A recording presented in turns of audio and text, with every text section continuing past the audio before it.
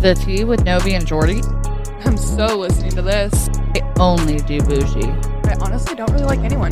Because fuck everyone else. I'm a bad bitch. I'm just letting my lashes grow. If it's not pink And glittery? we don't want it.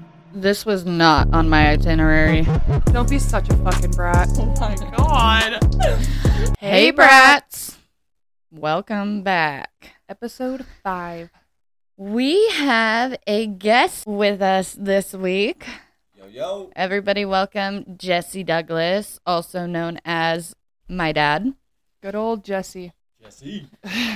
Let's start this out with bottoms up. Cheers. Oh, every time. So, normally we would have a hot topic for you, but We don't. Yeah. Nothing popped off this week. not really. Well, let's get into it and just kind of what we're going to talk about this week. These next 2 weeks are kind of... Interviews on each other. So you guys can get to know each of us on a more personal level, I guess you could say. Yeah. So this week we'll talk about Jordan and her dad. That's me. And that's you. And why Jordan is the way that she is. Yeah. Congratulations, world. This is going to be fun. This is going to be real fun, especially with my best friend and my dad who, Yeah, so this should be fun. Jumping right into it. Jordan, how was moving different schools growing up with your dad on the road and never meeting him? Well, I didn't meet my dad. I met him on and off throughout my life until I was 12. But, my dad lived a very on-the-go life all the time. Still does.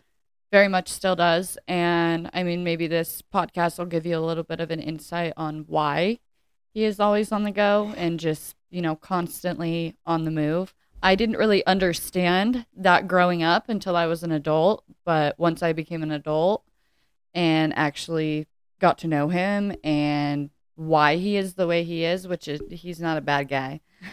He's just he's particular, and you have to particularly know him to understand him. So it was hard until I actually understood who my dad was, if I'm going to be honest with you, because my mom, and we'll probably get into this, I'm sure, with your questions. My mom was not a good mom at all. She didn't put me in good situations. So, I earned for not only a dad, but a mom, until I was 12 years old. And I finally moved in with my dad when he came off of the road. So. Was it always hard being the new kid in school? No, fuck no. No, I made a lot of friends. You liked being the new kid? So, like I told you, up until, middle school, I was not popular. I was not cool. I didn't have, a clique of friends.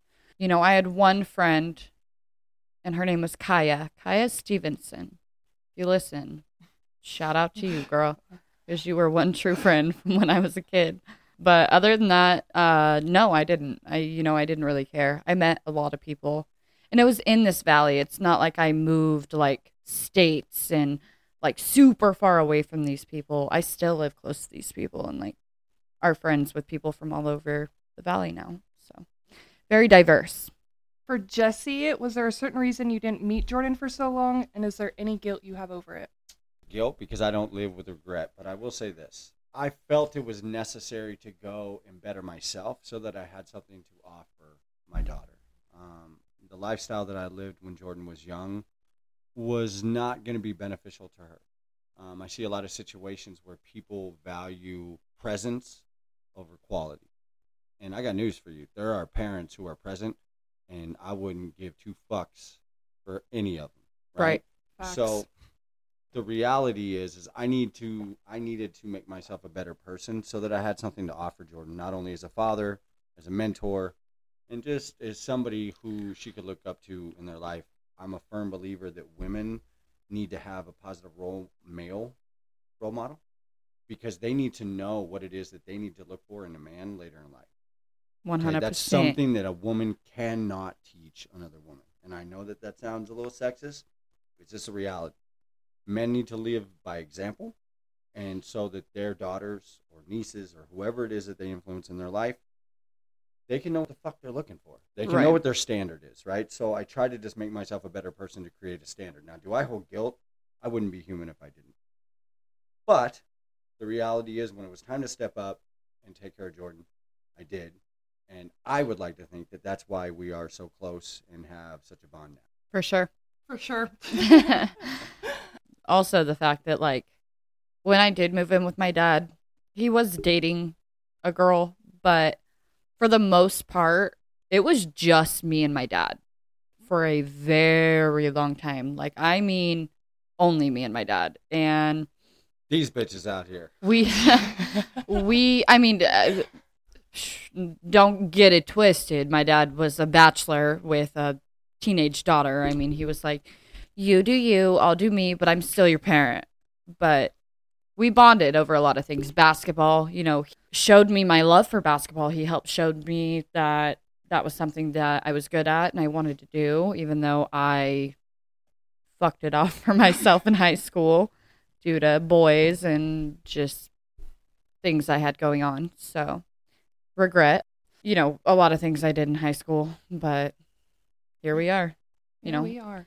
How was life growing up with your mom? I mean, to think back on it, very chaotic and very on the move, but not on the move in the way you want to be.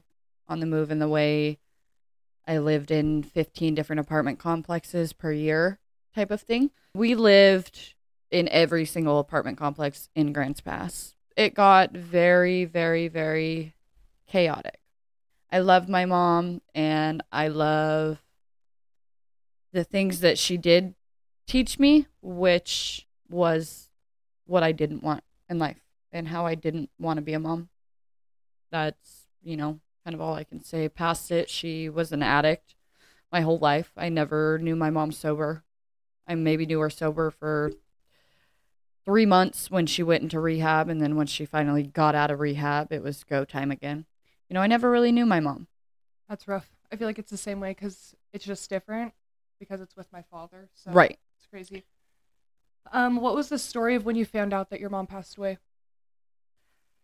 When I found out that my mom died, I was at my grandma B's house, and I was in the guest room there, which kind of took as my room as well. And so I had a room at my grandma's. I was sleeping in there, and I heard my grandma scream at the top of her lungs. And I don't know. We've all had very close people pass away. When somebody passes away, you know before you know. You just know. It's like the worst scream that you hear. Ever. At first I thought she was laughing. And I thought she was laughing. I did. And I came out of the room and I opened the door. My grandma B and my Aunt Danielle didn't know I was there. I opened the door and I stepped in the hallway and they both, their faces dropped. And I could tell something was wrong. I couldn't tell to the extent of, what was wrong. And so I got in the car with my grandma and my aunt, and we were on our way to my mom's apartment complex. And the only thing I heard my grandma whisper to my aunt was, "You need to call Jesse." And, bringing on the waterworks. And we pulled into... You're going to make me cry. Stop. We pulled into my mom's apartment complex, and I had thought my Aunt Margie, I had thought something was wrong with her. And then I saw her walk into the parking lot. And we parked, and both my aunt and my grandma told me to stay in the car. And when I saw my Aunt Margie walk up to the car, I knew. There was an ambulance. There were 2 detective cars. There was a cop car. And my aunt came to the car door, opened my car door, swooped me up and just grabbed me in her arms and then took me out. And I asked her what was wrong. And she looked at me and told me my mom was gone. And I then pushed her off of me, went to book it through all of the detectives and try and run up the stairs to my mom's apartment. And the second I did that, a cop swooped me up at the end of the stairs and told me that that was the very last thing that I wanted to see at that moment.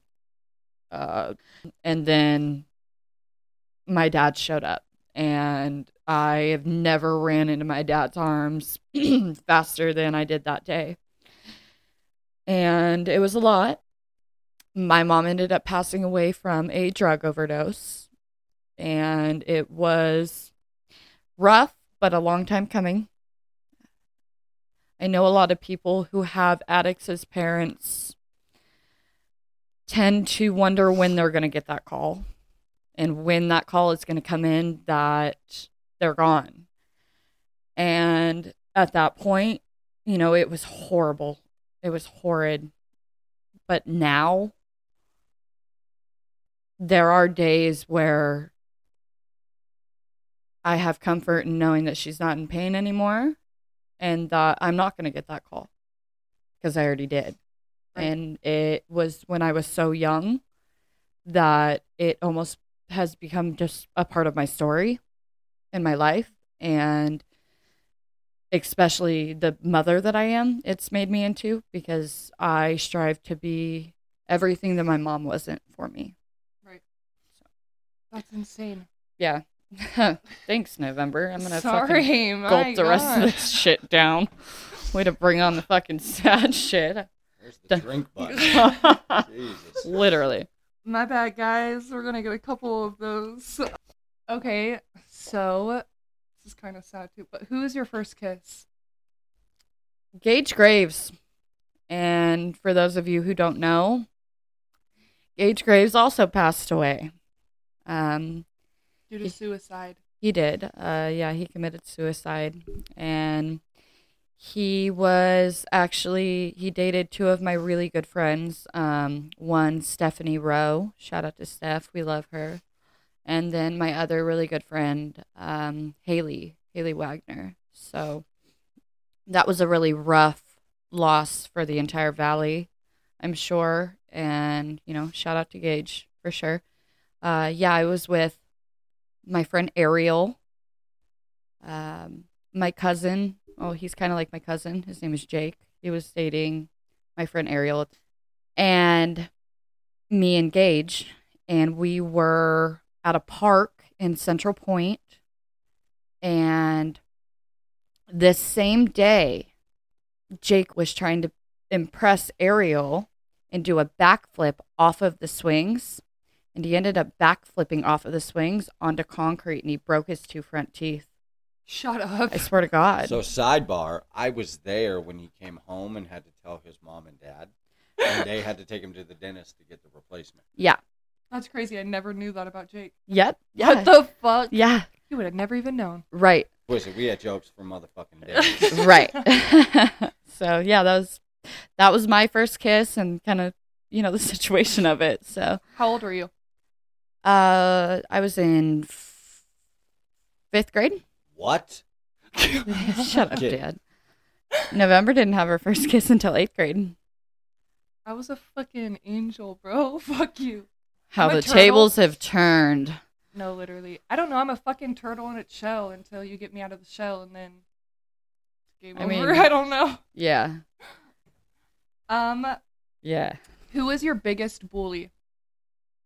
My biggest bully of them all? Yeah. I want to say Ray, but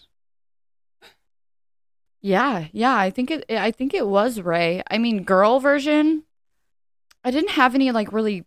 I mean, I had girls who didn't like me and who I didn't like still, but I didn't have any girl bullies. Boys were mean to me. The fact that Ray Crawford bullied us both and he's like 4'11". Like he looks like a dweeb. Try to bully me now, I'll whoop your ass. Yeah. Actually, fun fact about Ray Crawford. There was an article that was put out about him. He lives up in Portland now, I think. He got robbed while he was on the street because, you know, he's in the game. And he got robbed and put in the hospital. And Karma's he got a fucking bitch. Right? He got his fucking ass beat. Karma sucks. Look into that. Maybe you shouldn't bully people all through fucking school. Right. Karma's a bitch. All right. Most embarrassing story you thought you'd take to the grave? Do I need to put earmuffs on here? What are we doing? No, Dad. Most embarrassing story. Well, I wouldn't say I'm going to tell mine because I'll let my dad take that one. But I could tell one of my best friend, Shasta. You're a dick. So my dad and my husband, they travel for work. They're videographers around the country. Filmmakers. Filmmakers. And this guy. And they were coming back from a trip, and Christian and I were just chilling at home. You know, he had just gotten home. I mean, like, maybe an hour. And, you know, he's like, how have things been? You know, things have been good while I've been gone. And, you know, he's like, how have things been? You know, have things been copacetic? And I'm like, yeah, things have been great, dude. Like, things have been rocking. And then I get a call, maybe 5 minutes later, from Shasta. She's like, bro, you got to come save me. I'm like, what do you mean, come save you? She's like, I just high-centered my car in the Burger King drive-thru. Shut the fuck up. Mind you, I'm blonde. Like, I'm actually a blonde. So I don't know what high-centered means. Shut the fuck up, Jordan. I swear to God. And so I look at Christian and I'm like, what does she mean? Like, what does she mean she just high-centered her fucking car? And he's like, she means she drove her car like up over a curb in the middle of her car, you know, where it scrapes. And I was like, no. And I was like, how did you high center your fucking car? She was like, my mom and I were getting in a fight and she went to take off with my keys, which if you take off with my keys in the car, my car's not going to work and I'm just going to shut off in the Burger King drive-thru. And so I just sped off. I tried to drive over the curb because there was somebody in front of me and I couldn't go over the curb and now I'm stuck. I was like, did you call somebody? And she was like, I think they're going to call the cops. They did. The cops came and got her car off. Oh, they called somebody. Yeah. They had to call the cops. They had to call the tow truck. They had to stop the whole Burger King drive-thru for Shasta. And then she drove her car to my house and laughed about it and moved on with her day. That's literally Shasta, though. Like, if anybody knows Shasta or knew Shasta, that explains Shasta to a T. Yes, it really does. Shasta was very, you know, send it, impulsive. Impulsive as fuck. You know, her intrusive thoughts took over every time. So, yep. Yeah. All right, Dad. What do you have one about Jordan? All right. So, when Jordan was young, we don't even need to say who I was dating. I was dating somebody, right? And this person had told Jordan when we bought her school clothes that she was not to wear a specific pair of pants. Right? They were my... So, this person had told her, hey, listen, I mean, I agree. Not only that, when they're $200 jeans, bitch, I'm a worm. Regardless, she was told not to wear them. And so, Jordan being Jordan, especially at that age, thought she was slick. So, she has, at the time, what was kind of her de facto stepbrother with her. On their way to school, I didn't like this guy. She had worn... He never had my back from the fucking get-go. She had worn an extra pair of pants over these pants, got down the street from our house, tried to hide behind a car. Mind you, they thought it was weird in the morning anyways. They were like, bitch, you're going to wear sweatpants to school? So she has Marcus, and Marcus was not, let's just say, the sharpest knife in the drawer.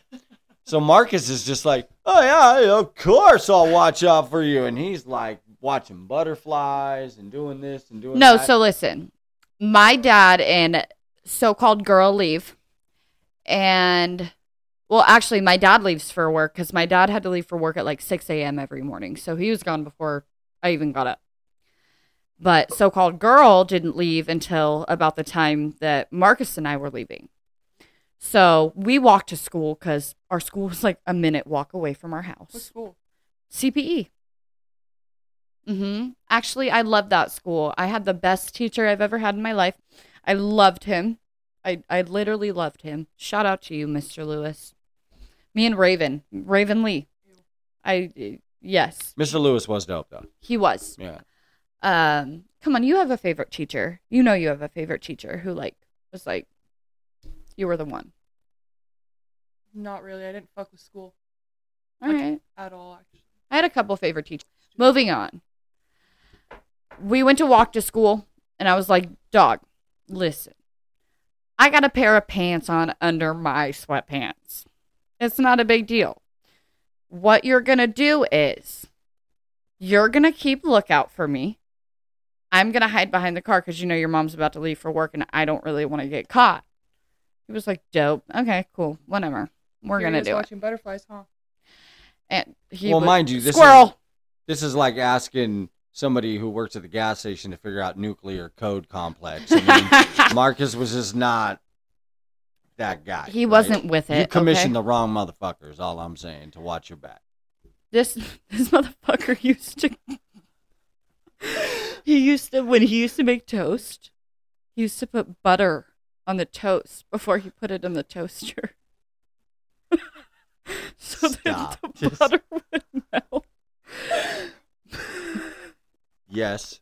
Bro, that'll start a fire. Like, what are you talking about? You're literally putting liquid in a toaster. Yeah, but what's that say about you? That's the dude who you asked to watch your back. True. I mean, what did I teach you? Anyways, so yeah, no, I asked him to keep lookout, and I hide behind a car that's like on the road on the walk to school.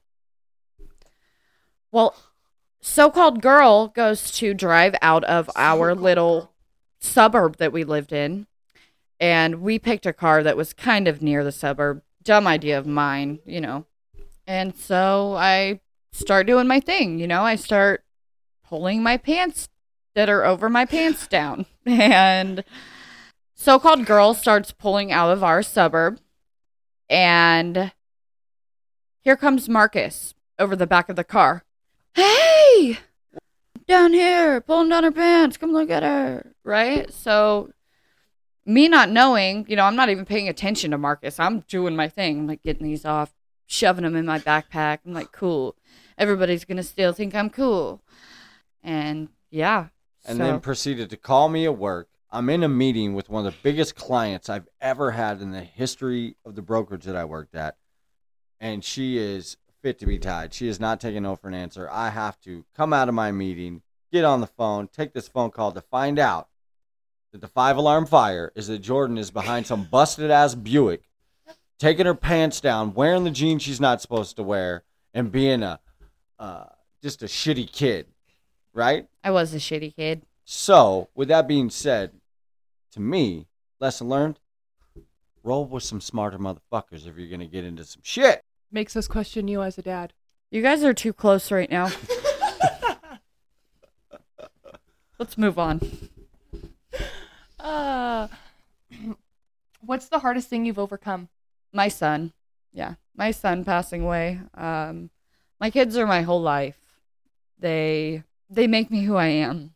And I still think about him daily and where he would be in life, where I would be in life with him. And yeah. So that was a really hard one to overcome. I don't talk about it probably to anybody. Literally ever. It's hard. It's really hard. It's harder than any loss that I've had. Just because, again, my kids are my life. I love them with my whole heart. I never thought I was going to have kids. If you ask any of my friends, they would tell you that you were the last person who I thought was going to be the first person of the clan to get pregnant. Literally. But, yeah, no, I wouldn't be where I am today without them. Or without him. So I kind of guess this one piggybacks. How do you think your life would be different if baby boy was still here? I think that, obviously, life would be a whole lot different. I lost my son 3 years ago. I lost him due to a blood clot that was in my stomach. And one of two things happen. Either your body will absorb it, or it feeds off of your bloodstream and it grows bigger.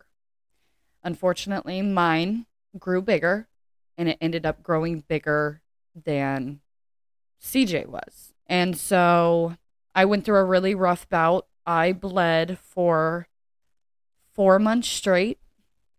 And I mean nonstop. It wasn't like a period blood. I bled every single day, all day. Bathroom looked like a murder scene. And to the point where at the very end of it, I ended up passing out. And Christian took me to the hospital. And that's where I had to get 5 different blood transfusions. And CJ was still kicking at that point. He was still alive, still kicking, still doing good. About 2 hours after I was having really, really, really bad cramps. And I mean like birth cramps, but worse. And they were coming every 5 minutes. And at that point, I knew that either I was giving birth, which I wasn't close to term, or I was having a miscarriage. And that was my body kind of getting ready to expel him. And I was having a miscarriage. And so I went through, when you go through the whole birth experience, have the miscarriage, and then you leave the hospital without your baby. You know what's crazy too is you lost CJ the day that Josiah was born. Yeah. So November and I were in the hospital at the same time. November was in the other room, and literally like 3 rooms over. She heard me screaming, giving birth to Josiah, actually. So, yeah, it was a really rough time. And I think my life would be a lot different without him. But I'm a firm believer in God and that everything happens for a reason, and that God gave me Arya. And she's my rainbow baby. And I know that he is up there making my throne right now. We got Bug. Yeah, we do got Bug. And not that Bug or any child that comes after a child that you lose is a replacement or is a next off to your past child. But let me tell you, I hold on to Arya really, really, really tight. She's very close to my heart. And having a baby after losing a baby, we are going to have an episode that comes up, and I have a very sweet girl who's going to come on and kind of talk about her experience with that and her experience with infertility and kind of what she dealt with in that aspect, because, you know, that's a whole world that, you and I don't really understand of being infertile. But it also goes into a world of miscarriage, and a lot of women go through that, though they don't talk about it. Half the people you look at have gone through that, and you wouldn't know because they don't say anything. So it's rough, but I'm sure that a lot of people can relate because it's something that I have chosen to deal with on my own, and is why I don't talk about it. And I'm sure it's why a lot of other women choose to deal with it the same way. My question is, it's a two-parter. What do you think now that you're a parent? Because it's kind of the age-old thing of once you become a parent, you go, oh, fuck, now I know what he was talking about. 100%. So every day. Right? So what did I do right and what did I do wrong now that you're a parent in your eyes? Because when you're a kid, you know everything. Everything revolves around you. I have some good famous lines of Jesse's that I use now. I can't wait for this. Biggest one. So my dad was a bachelor, right? So he wanted his home clean when women came over. Oh, hell yeah. And who do you think was the cleaner? Right? And so, anytime that my dad would have me go to clean, my famous line, which is my daughter's new famous line, that's not mine. Oh my God. Why would I clean that up? That's not mine. I didn't dirty it. I don't give a fuck if you dirty it. What's this roof over your head that I pay for? What's those chicken nuggets that you're munching on? The motherfucking lights come on when you hit the switch. That's your shit. Right. I just hired you as one of my executive employees, Adeline. The whole, chores thing. Not chores, but, teaching you responsibility at a younger age with things like doing chores. Another thing I think you did right was I never had a woman in my life who was like a mother figure, a woman figure, and anything like that. But my dad, not that a man can do this or a woman can do this, but my dad did a good job at playing both roles and keeping in the first so-called woman who we were talking about.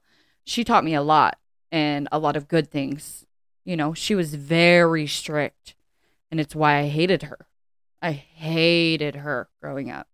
And it was because she was the very first woman in my life to ever try and give me stability. Ever. Trying to give me discipline, try and teach me actually how to do my makeup or anything like that. And I was 12 years old and had done whatever the fuck I wanted and listened to whoever the fuck I wanted at that point. And so it was just my way or the highway. And that's not the way to live. But when you're a teenager, Still her way. shh. When you're a teenager, you have this masked perception of life. Like, things are so much different when you're a teenager. Like, boys, you break up with a boy, it's the end of the fucking world. You were gonna, and the fact that you guys broke up, it's like, oh my God. Now I look back on my, 7th grade relationships and I'm like, well, Tommy with the fucking glasses wasn't all that bad, I guess. So What are that things he did bad? I don't think my dad has this perception now because everybody grows through experience. But another famous line of my dad's, and kind of something that he in the older generation portrays, because I know November can kind of agree with this with her mom. I know exactly what she's about to say. You are a child. You do not deserve my respect. But I am an adult and I am your parent, so you will give it to me. Bitch! No, you ain't. You ain't getting shit. We are all human. And whether or not you are a child, you are a man, you are a woman, you are 75, I don't care who or what you are. Until you disrespect me, you are going to get respect from me. I don't care the age, the race, the number, the anything. And that's just from my life experiences, what I've learned, and especially from my childhood. I had a lot of people who didn't respect me just because I was a child and didn't respect me in the way of my time, which is I should be treating her as a child. I shouldn't be putting her, my mom per se is what I'm mainly getting at. I shouldn't be putting her in situations that children shouldn't be in. So my experiences, as do everybody's, make you who you are. And that was probably the one and only thing I could tell you other than, being gone. But I know you now, and I know that, and I want you to touch on this after I'm done saying what I say, why you were gone, why you were so on the go, why you were so money hungry. That was one of my questions, is why you're so money hungry. So yeah, let's piggyback off of that and we can go on to that. Yeah. Why are you so not necessarily money hungry? Because that seems rude. Like, you're not money hungry, but there's a reason why you are ambitious. Yep. Yeah, I would like to use the word that. My dad is just a very wise man. Like, I know November can agree with me on that about probably anything that you could bring up to him. He could have a fact that he throws back. All right, so I wouldn't say that I'm money hungry. Ambitious is a great word because ambitious has such a broad definition to it. And what I mean by that is you're talking to somebody who at the age of 5 lived in a Volkswagen. Okay, God bless my mother. But until I was about 12 years old. Rest in peace, Grandma. Right, love you, Ma. But you wasn't fucking getting it done. Right? So I can remember a time where she would drive us to the local AM/PM in Rancho Cordova. Stop. And I, at 8 years old, would have to go in and ask them if they were throwing the burgers and hot dogs and the stuff of the day that would be outdated. Well, they would just throw it all away. So we would go in there and take it from them. And that's what we would eat. We would eat the throwaways that they weren't going to be able to use in the morning. That basically woke me up to be what I would like to call a hustler. I mean, by 10 to 12 years old, I was rolling around the city with a bus pass and a backpack full of clippers doing haircuts at the park, at the basketball courts. Right. Before high school dances, that was a huge market for me. So my ambition has always been to want to not be in those situations ever again. Right? So right. You could call it trauma, you could call it PTSD, whatever you want. Motherfucker just don't like being broke. Straight up. So if that's money hungry, riddle me this. Like, label me that, right? So, though my dad was gone, the first 12-ish years of my life, I was never broke. He made sure that though he was gone, I was taken care of. So, I mean, that's kind of to further my point. Like, I guess since you were born, I've never, ever once, not one day from that day till right now, been in a situation where I have to win. If I lose, a whole lot of people lose. There's so many people that depend on me. And when you carry that in your everyday walk of life, it just makes you a whole other animal, right? Couple that with the fact that I'm like a shark, man. I gotta have water through these gills. If I'm not moving at all times, My dad is I a am not very the motherfucker you metaphoric want to be person. around. You do not want to be around me if I have to sit still because it's just not my gig, right? You and your metaphors. You know, he told me one metaphor, and maybe a lot of people could take off of this one, about a mountain. I tell you this all the time. Well, This, yeah. this is my Because favorite to me, metaphor. it's one of the more important ones Which in is life. crazy So- because she gave me this metaphor and it made so much sense. So when you go through life, you could look at life as this big old, your Mount Everest, right? This biggest mountain in the world. And, you know, She didn't know where Mount Everest was. I thought it was in China. Or No, you it thought- is in China. I thought it was in, Fucking Nebraska or some shit like that. I thought it was in Colorado. Anyways, you have this mountain, right? And this mountain is your so-called metaphoric life. Well, I mean, the basis behind that theory is this. Is if you look at the mountain as a whole to be climbed, it could be very overwhelming. It Right. could be debilitatingly. Seems insurmountable. But if you just grab it one rock at a time, next thing you know, you're halfway up the fucking mountain. You don't even realize it, Right. right? So when you compartmentalize how you approach tasks in your life, goals that you put out in front of you, if you're the type of person that gets overwhelmed with huge goals, then it would behoove you honestly to set micro goals, and those micro goals will add up to your bigger goal. Right. So you just have to decide the kind of person you are. If you're the type that can look at the entire mountain and go, yep, I got this, and you charge up the mountain, great, wonderful. The rest of the 90% of us humans on the planet don't work like that. Right. Right? So we need to look. So the rest of the normal people around here. Right. Well, I mean, if you know out front what is going to hinder your efforts towards creating and achieving a goal versus what's going to be successful for you, you should probably latch on to and create processes that go with success. Absolutely. Yeah. So I mean, that's, to me, that theorem is so. Just take it. I mean, Run I'm the with type it. of motherfucker to just charge up the mountain, but hey, it's all good.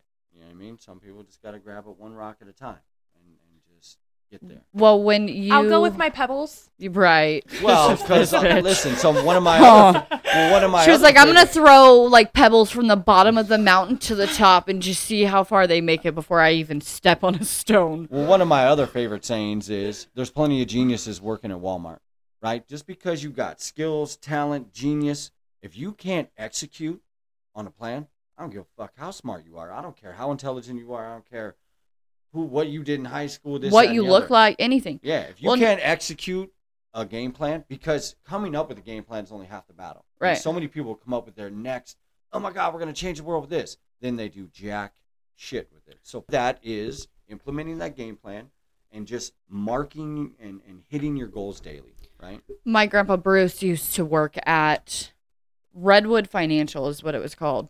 And he was correct me if I'm wrong, he was a financial Advisor. advisor. basically, Yeah. I don't know. I didn't see none of that money. Shut up. Anyways, so he told me a story one time, and it was, more of a never judge a book by its cover type of thing. But, he said, I had a man walk in here one time, and you would have thought he was a hobo. And he walked into my office, and I said, I'm sorry, we don't give handouts here, basically. No public bathrooms. No, for sure, is what he was getting at. And this dude slapped $1 million check on his desk. Said, I want to open an account and I want you to be my accountant.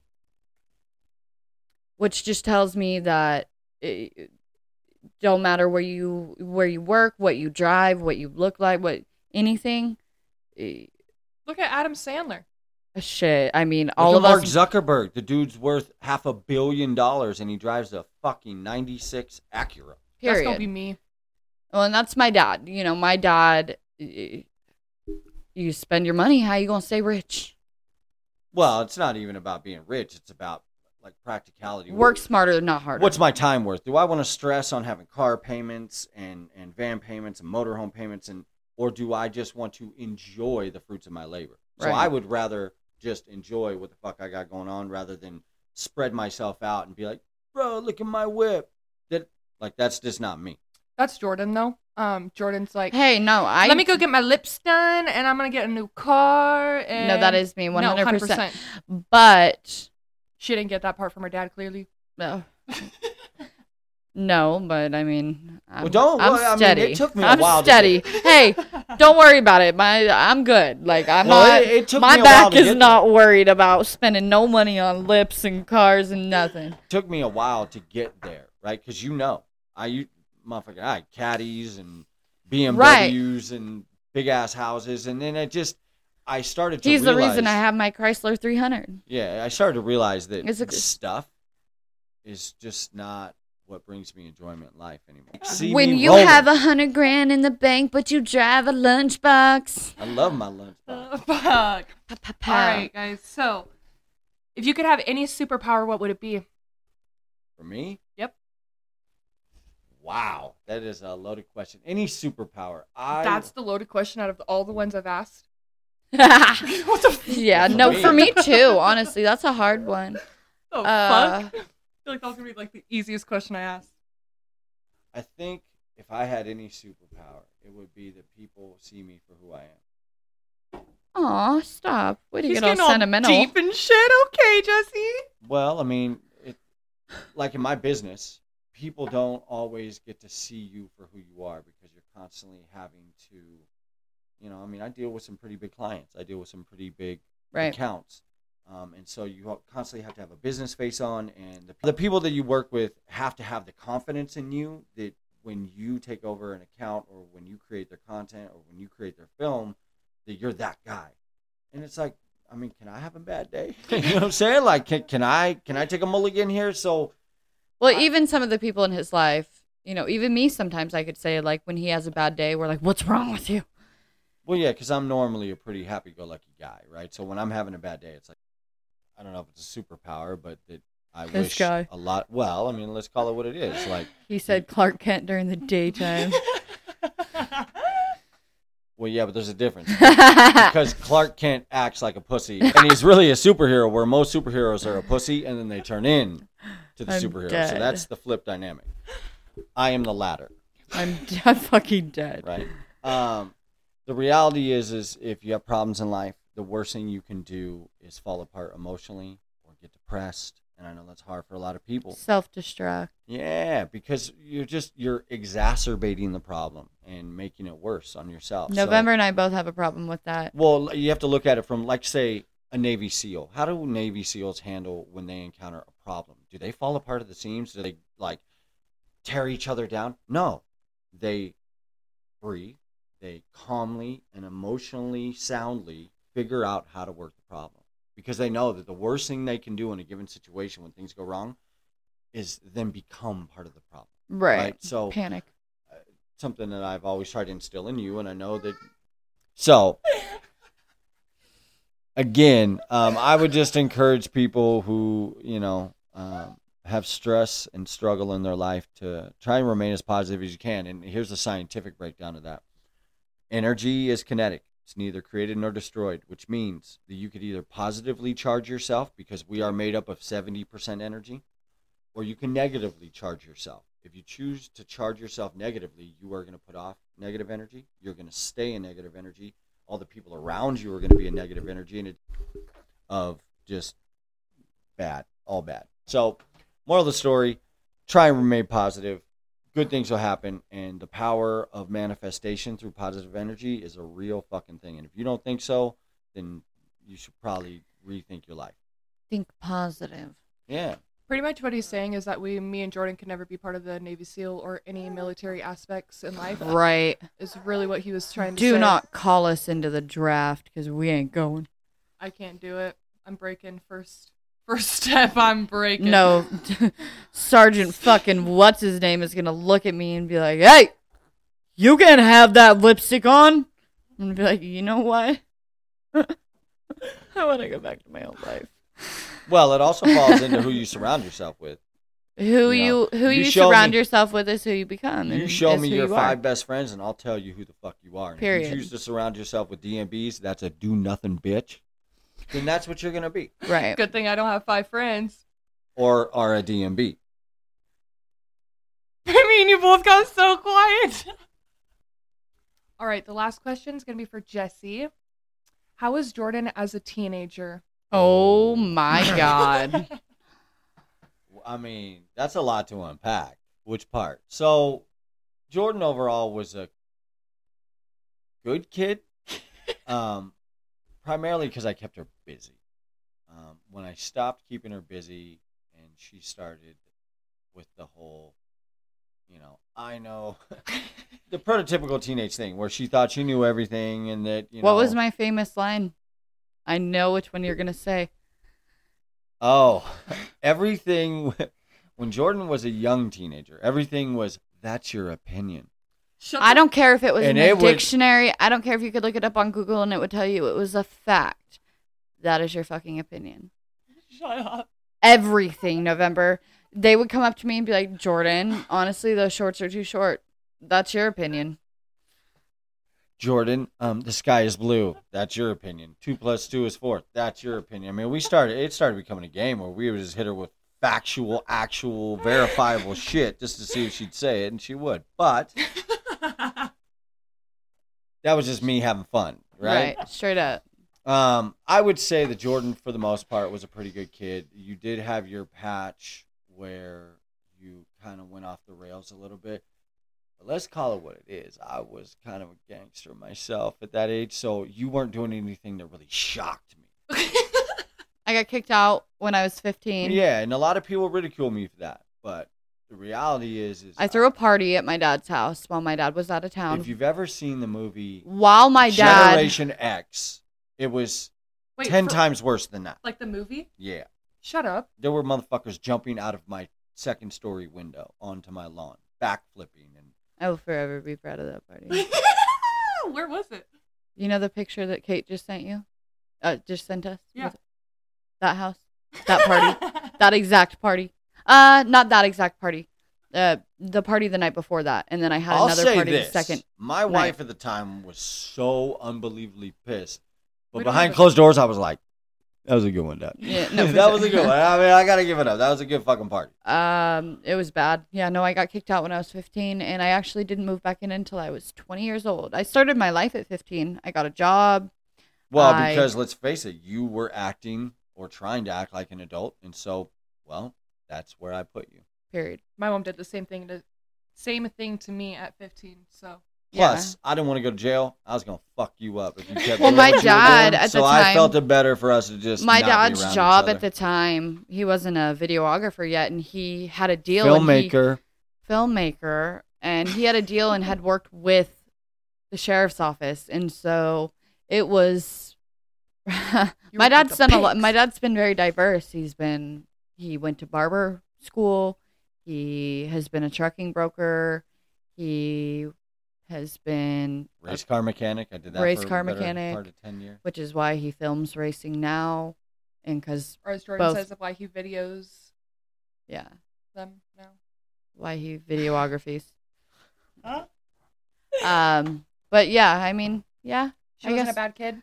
She wasn't a bad kid. She was just misguided. But honestly, it didn't last very long. The one thing I did tell Jordan when she turned 20. I went through a lot of shit through my teenagehood. Yeah, and when she turned 20, I basically sat her down and said, look, you're not in jail. You don't have bad credit. You haven't fucked your life off so much that it's going to take you a decade to get it back. You could literally just stop being an asshole, get your shit together, and tomorrow start with a fresh slate and have your whole life ahead of you like anybody else who got straight A's, never partied. So she didn't do things that irreversibly or debilitated her life going forward. So the way I looked at it is, hey, we all have fun. We all do our thing. But you didn't fuck up so bad when you were doing that you caused yourself long-term detriment. Right. And so, that being said, it's kind of like getting away with something and you don't get caught, right?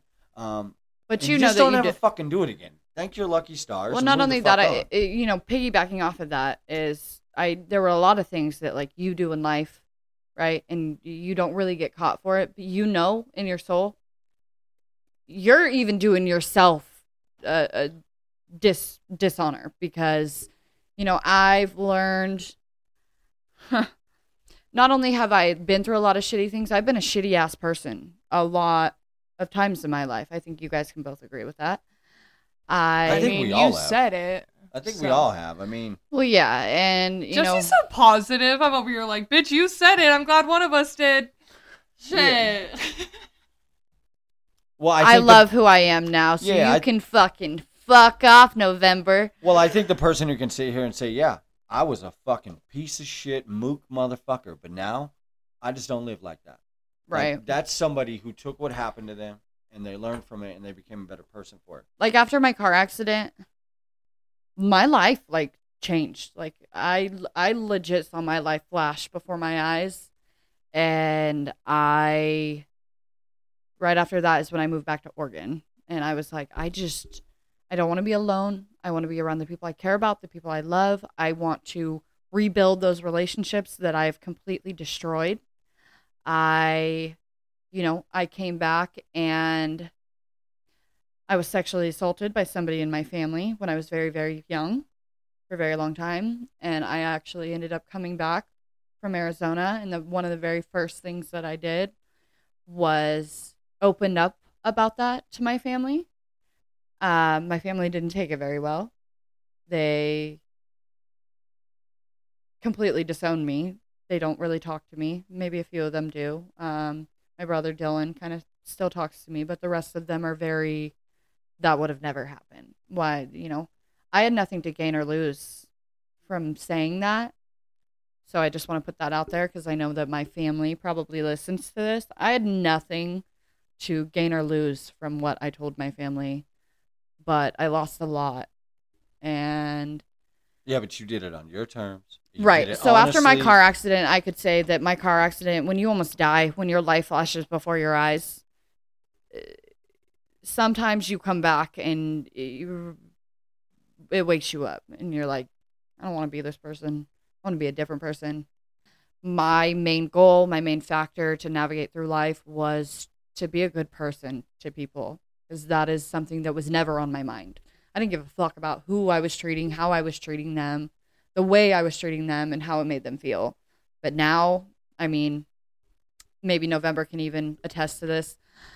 I'm huge on accountability now. Huge. Like, I probably apologize sometimes more than I should, but it's nice because she's about the only friend that I have that genuinely like apologizes when she does wrong. I am a type, I don't apologize ever. I don't apologize. I don't know. And so Jordan, that's one thing that I can say that I appreciate and I'm very grateful for, is that when Jordan is in the wrong or she is a fucking brat, she can 100% say sorry and she knows where she was wrong in the situation. And I think that's kind of why we became such close friends and why we're best friends to this day. Well, don't get November wrong. I mean, she says she doesn't say sorry, but like, the type of friend she is to me, like, I don't want to have any type of tension there. And like, that's not the only reason I say sorry, because like, I am in the wrong a lot of the time. I'm a fucking brat. But she's the type of friend that like, she makes it easy for me to like take accountability with her, because I know like at the end of the day, once I'm done being a brat, once I take accountability, she's like, dog, I know, like, we're rocking. Yeah. Like, and that's one thing that me and Jordan have talked a lot about too, though, is that like, when Jordan is the way that she is, nothing can really, they do. If you know Jordan, you 100% know what the fuck I'm talking about. So when Jordan is the way that she is, she's not afraid to take accountability. And she knows when she's in the wrong. And I think that's what will forever make us be really good friends. Because I'm not one, I won't hold grudges on you. November will not, like, I don't know. You can really fuck me over in the most wild ways. And I don't care what you do to November. Like, this girl ain't a grudge holder. Why do you think that is? Yeah, why do you think that is? Why don't you hold grudges? I really think it's from like my childhood, and my family. Lost a lot of people in my life, whether it's from death or from things that people have done to me. But I'll never hold you for what you've done. Everybody changes and everybody grows. So I think we change every day. Yeah, I don't know why I am the way that I am. My sister, she holds grudges. Which sister of yours? Michaela. Okay, I Michaela holds grudges to the death of her, and she'll tell you that too. I mean, you fuck over Michaela, it's like done did. You like this up. Girl. Like I'm nervous sometimes to even like go against something that Michaela says because I know that she's like she'll write you off. She don't give a fuck. She will. Me and Michaela are super close, and she wrote me off legitimately for 7 years over $12 fucking. So I never knew that. Yeah, we'll talk about it. Yeah, for sure. But I'll put that on my questions. My mom wasn't that way. My mom grew up very, very fucking hard. And she never held grudgement. Growing up, she always taught us to forgive and forget. And that's one thing that I won't do. I will never forgive and forget. I will always remember what you did. And yes, I won't hold a grudge over you 100%, but I will always remember what you did. And if you're going to continuously be a shitty person. Does that change? Do you change your relationship with that person? 100%. Jordan's talked about it before too. I ride hard for the ones that I love. If 100%. You are in my circle, you're in my fucking circle, and I will literally give you the shirt off my back, the last dime in my pocket. And so when people fuck me over, it fucks with me just because it's like I would never do what you've done to me, to you, or anything like, but it will never make me just hate. I mean, you have to really fuck me over, and really not even that, because my baby daddy cheated on me and I don't hate him. So we're definitely going to get into that. I don't really know why I don't hold grudges. I think just kind of my childhood and what I've been through and the way my mother raised me. Right. I feel like I feel that. Like, I'm not a huge grudge holder. Yes, I am. Yeah, you are. I'm probably one of the biggest grudge holders. Yeah, but when I finally do forgive you, if I do forgive you, but my dad has always explained to me that people have a line in their life, okay?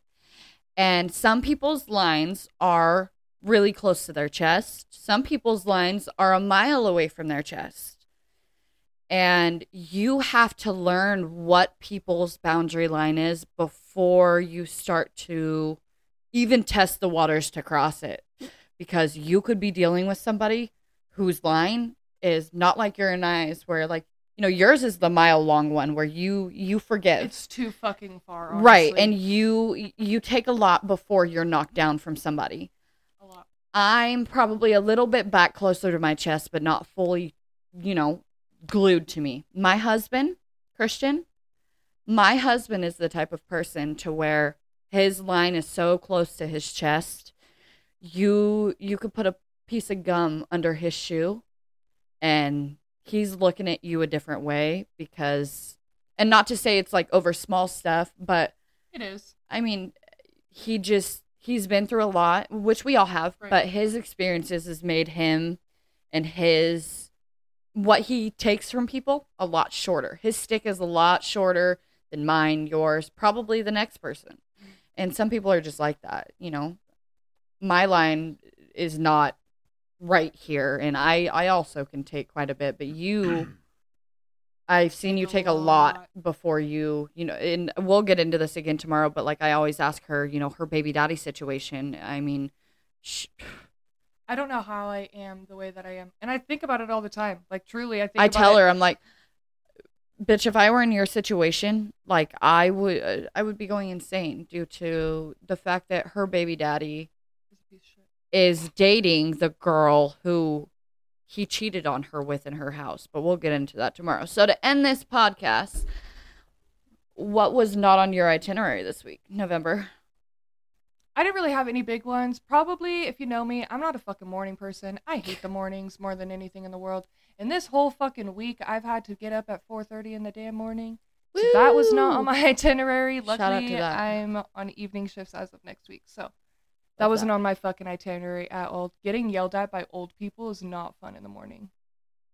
Yeah. What was yours? Well, and she works at the nicest old folks home in our valley. And so these are old bougie people, okay? They're mean to her. Bro. They're so mean. They're mean. They're so They're mean. like, to me. she tells me this all the time. She's like, their famous line is, "Do you know how much I pay to live here?" I Girl. tell them every time, I'm like, yes, I do, and I didn't ask you to pay this, so why are you yelling at For me? sure. Like, go take your $25,000 a month somewhere else. Yeah. So, But I'm gonna flip flop the not on the itinerary this week and throw you guys something that I'm appreciative for. okay. I hit 5,000 followers on my TikTok, and Makes one of us. I just want to say how appreciative I am for every single follower, like, share, all the support. And yeah, baby, this is just the start. What's So. not on your itinerary, Jesse? I don't know. That's hard for me because I'm so like everything. I plan shit out to a motherfucking T. Huh. Man. His week obviously was great, and he lives fucking rainbows and butterflies, so... I won't say rainbows and butterflies, but I could think of a couple things, but I don't know if they're podcast worthy. So, yeah, bitch got beat up.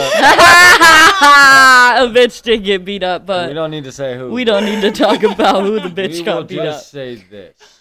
But it wasn't not. That's again. It's like a plus side. It was Right. It was a good thing that was. On Not that I condone it, but if there were ever a saying, "Fuck around and find out," this person found the fuck out. Right. And that's all I'll say. I'll end my part of the podcast. Yeah. And I want to add at the end of this podcast, not on the itinerary this week, was hearing that one of my best friends from back in the day decided, Oh my she's God. in her 20s, mind you.